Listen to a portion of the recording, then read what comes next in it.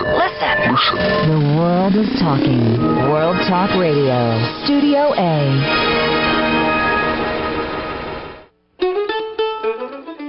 In wartime Washington, everybody knew that the Lincolns retreated to the soldiers' home in summer, a 200-acre campus. Then it disappeared. Where did it go, and who found it again over a century later? We'll find out when we talk to our guest, Matt Pinsker, on Civil War Talk Radio.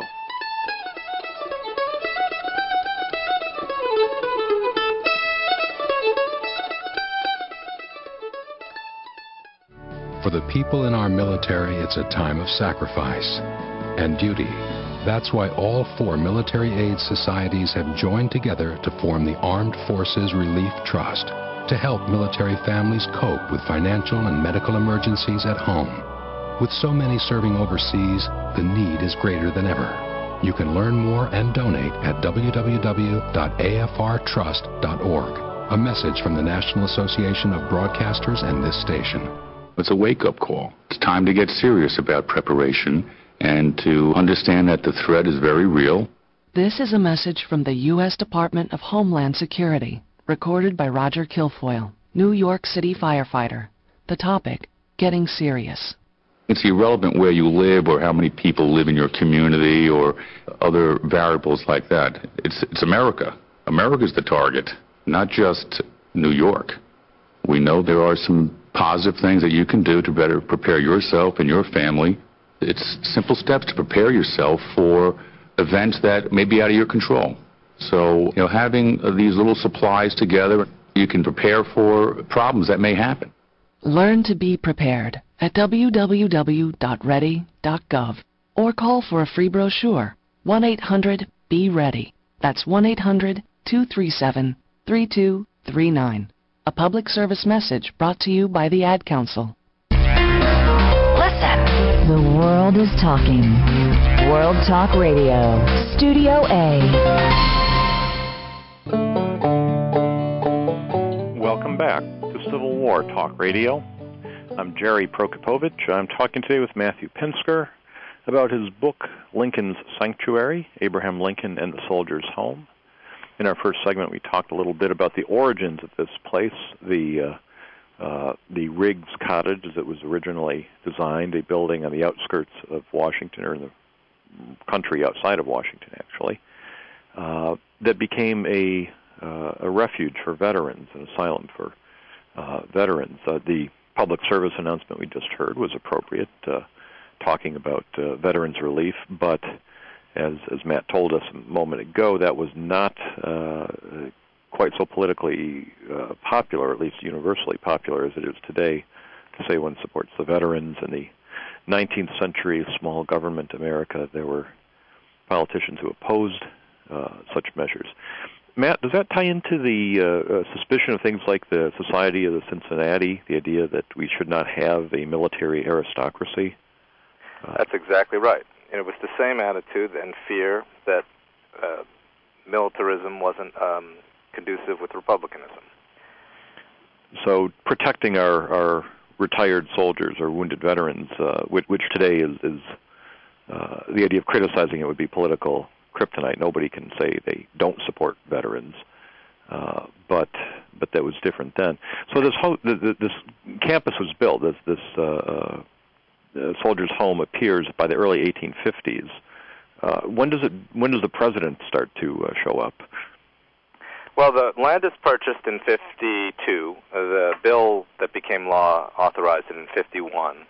And then they begin to make plans to organize the institution and develop a series of additional buildings around the cottage in the mid-50s. They're completed by 57. And in the next summer, I think the first presidential visit took place. James Buchanan and his Secretary of War were both invited out to spend the summer. Buchanan took the invitation from the Board of Commissioners who ran the Soldier's Home, and later reported to his niece, Harriet Lane, that he slept better there than at the White House. He loved it, thought it was a perfect retreat.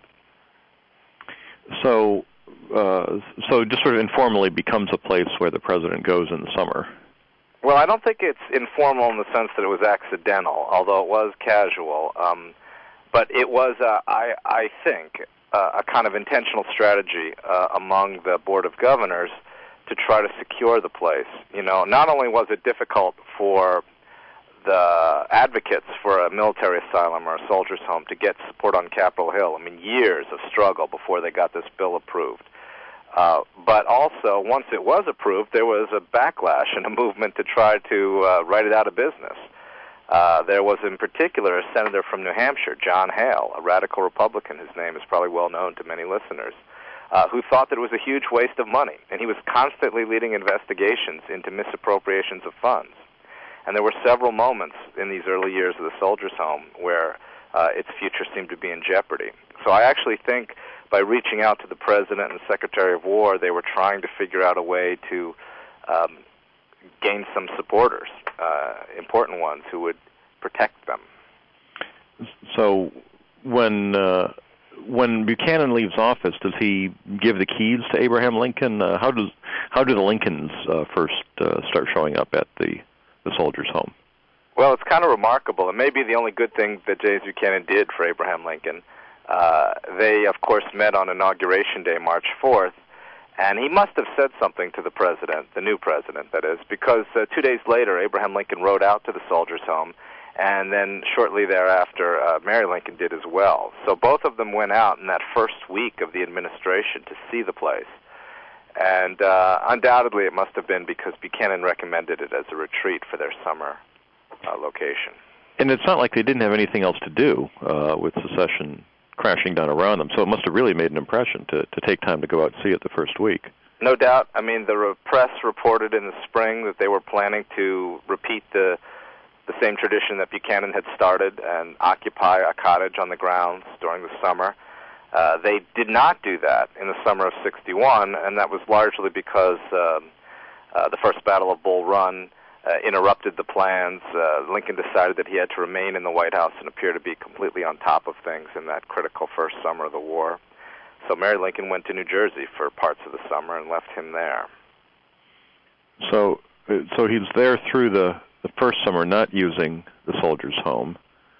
And I imagine would have remained in the White House, even though he called it an iron cage and complained about it, because he was, a hard worker and focused, obviously, on the needs of the crisis.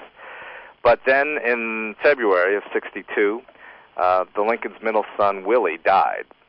And in the grief after the death of Willie, Mary Lincoln decided that the family needed to find some kind of sanctuary, and that the White House was a place of business not appropriate to a family in mourning. And I think that's what convinced the president to agree to make the transition. And so in June of '62, a few months after Willie's death, the family relocated for the summer out into the Soldiers' Home on the grounds of the place in one of the cottages. And Lincoln spent the rest of the summer and through most of the fall commuting back and forth each day between the Soldiers' Home and the White House. Well, how did that work? How long a commute was it? Did he go horseback, carriage? What was the commute like? Well, it varied. It's about 3.5 miles. It might have taken him anywhere from 20 to 40 minutes, depending on how often he stopped or if there was any traffic. But he rode on both horseback and by carriage, sometimes alone, sometimes with his wife and son, later in the war with a military escort, but at first without any escort at all. Well, that's one of those things where it really drives home the different world in which we live today, the idea of the president driving himself, as it were, anywhere without an escort of Secret Service or military is unthinkable now. But he Abraham just got on his horse and rode out of town. And did people recognize him? I mean, today, if the president did that, he'd be surrounded by people trying to shake his hand or ask him for a favor. Lincoln was certainly recognized, and I guess at times he was harassed. But, it was unthinkable, the differences between their world and ours in a couple of different ways. Not only was the president freer to move about, but people were freer to bother him. So the White House was kind of an open place, and people would arrive there and wait in line and then see the president. And in fact, they did the same thing at the Soldiers' Home. They would arrive uninvited and try to see the president, and they often would. So it's just a different culture, a different attitude, different expectations. There's a famous account of Walt Whitman talking about how he would see the president every day on his way to work, and they would nod at each other. One of our colleagues has spun this into an entire book of the parallel lives of Lincoln and Whitman in Washington, which, like parallel lines, do not intersect. Other than the nodding acquaintance, they don't seem to have intersected much. But was that Lincoln commuting to the Soldiers' Home when he saw Whitman? Right. It is still an extraordinary portrait. You have, the nation's greatest president probably crossing paths every day in the summer of 1863 with the nation's greatest poet. Walt Whitman at the time is a volunteer nurse, and he's got a small job in the Treasury Department. He's living in Washington, and he was keeping a journal. And in the summer of 63, he noted, I think it was August 12th, that he saw the president every day, and he described what it was like and how they exchanged bows and nods. They had become so familiar, although he said that Lincoln was rusty and dusty, and that his cortege was unornamental, and that there still was something in his face, latent sadness, that none of the portrait painters had yet captured. It was kind of fleeting entry, but then he turned it into a newspaper article, which was published in the New York Times, and then later he reprinted it in his various notes on the war and in later editions of his writings, and it became a kind of symbol of his intersection with Lincoln. So Whitman and all the readers and everybody in Washington knew that this was how Lincoln spent his days in the summer. There's a lot more to say about Lincoln and what he did there and events there, and I want to come back to that, but I want to jump ahead because I said I'd do so in the introduction. What happened after the Lincolns left after Lincoln's assassination? Did Andrew Johnson use the summer White House, use the Lincoln Cottage as the summer White House? Andrew Johnson declined to use the summer White House, the Soldiers' Home, and so did Ulysses Grant and his family. The Grants actually preferred New Jersey. But Rutherford B. Hayes did, and he spent some time out in the Soldiers' Home and noted his experiences with the inmates there. They sometimes called them inmates or residents, the retired veterans. In his journal, he kept a lengthy diary. And then Chester Arthur as well spent some time out at the White House. James Garfield was planning to, and then he was shot. But they were the last presidents that we know, for sure, lived in residence at the cottage on the grounds of the Soldiers' Home. But you can see why that tradition got broken. In the years after the Civil War, the population of the place exploded, from a few hundred during Lincoln's era to over 1,000 by the end of the 19th century, because they were all the veterans of the Civil War who were coming there. And there was no room for a presidential visit. And subsequent presidents had their own places to go in the summer. I think Theodore Roosevelt at Oyster Bay or...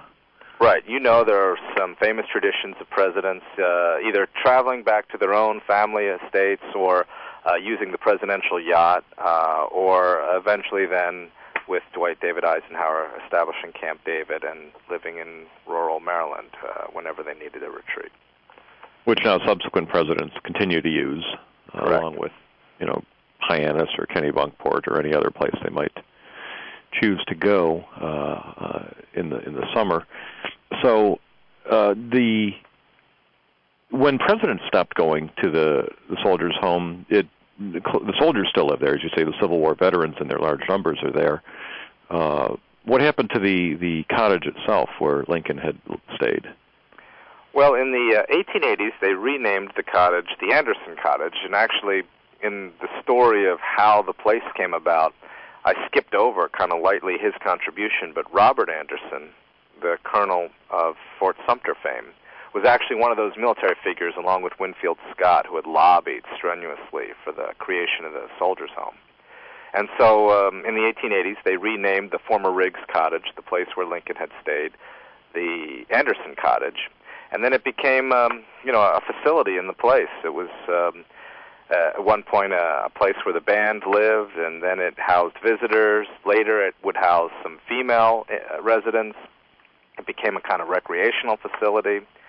And then finally, at the end of the 20th century, it was designated a national monument. It became the object of a restoration effort by the National Trust. And so now it's this, preserved place, but around it, it's still a functioning retirement community. There are still veterans of the U.S. Armed Forces who are there and living on the grounds. And very nice ground. They have a golf course, among other things. Mm-hmm. Yeah, it's beautiful. It really is.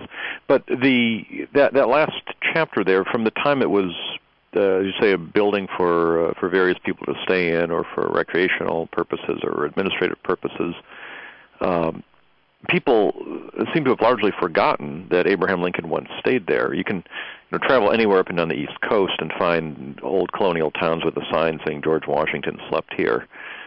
We know Abraham Lincoln slept there, and yet there were no signs for decades. Well, we have to be clear. They did have a sign on the cottage, and there was plenty of local memory. Everybody who lived in the Soldiers' Home or the military home, as it came to be called, they knew of the Lincoln connection and celebrated it. And there were people who remembered it. And, one of the most poignant stories I discovered in my research is a story from the 1930s about how a black woman in her 90s walked from her house in the district to the Soldiers' Home because she remembered as a little girl that she had heard that the president had written the Emancipation Proclamation at the cottage. And before she died, she wanted to see the place where the Emancipation Proclamation had been written. And I know about this because, the Washington Post came out and did a little story about her. Anna Harrison Chase was her name, and took her picture. So there were people who remembered, and there were books that discussed it. But you're right about one thing. I mean, the general point is true. Over time, the story faded, and people lost interest, and it didn't have a place. And by the time you and I were graduate students in the 1980s, or when I was an undergraduate and you were a graduate student, you could read dozens and dozens of Lincoln books and not come across any reference at all to the Soldiers' Home. The building itself, eventually, as you point out, was identified. There were various people who have claims on being the ones who rediscovered it. I know there was a meeting of some of the founders of the Lincoln Forum. People like Frank Williams and Harold Holzer were involved. David Long was at one of these meetings. But credit never goes to the actual people who do things in cases like this. But it does eventually spread around, and whoever rediscovered it, it became a national. It regained national prominence in the 90s, and. Well, you're right about this, and there's a group of unsung heroes. There were some residents there, a handful of them who kept alive the stories, who would be sort of pulled out to give the Lincoln tour to distinguished visitors or guests who wanted to know about it. There was a number of these guys, but one of them was named Ray Colvert. And then there were staffers, who worked for the Defense Department, who worked out there, who kept the stories alive and tried to promote the Lincoln connection. A woman named Carrie Childress for years. And then the Lincoln Forum did an awful lot of work. David Long wasn't just at one of these meetings. He was one of the primary movers of this effort. And there were others. But ultimately, I think, the credit really does belong to the National Trust for, and in particular its president, Dick Moe, for spearheading the political and financial effort required to save the place. And it's remarkable what they've accomplished in about 8 years. And today visitors can now go to see the home as a public facility. Matt, we're going to take one more short break. We'll come back in just a minute, talk more about some of the remarkable stories and legends of things that happened at the Soldiers' Home. And we'll do that in just a minute on Civil War Talk Radio.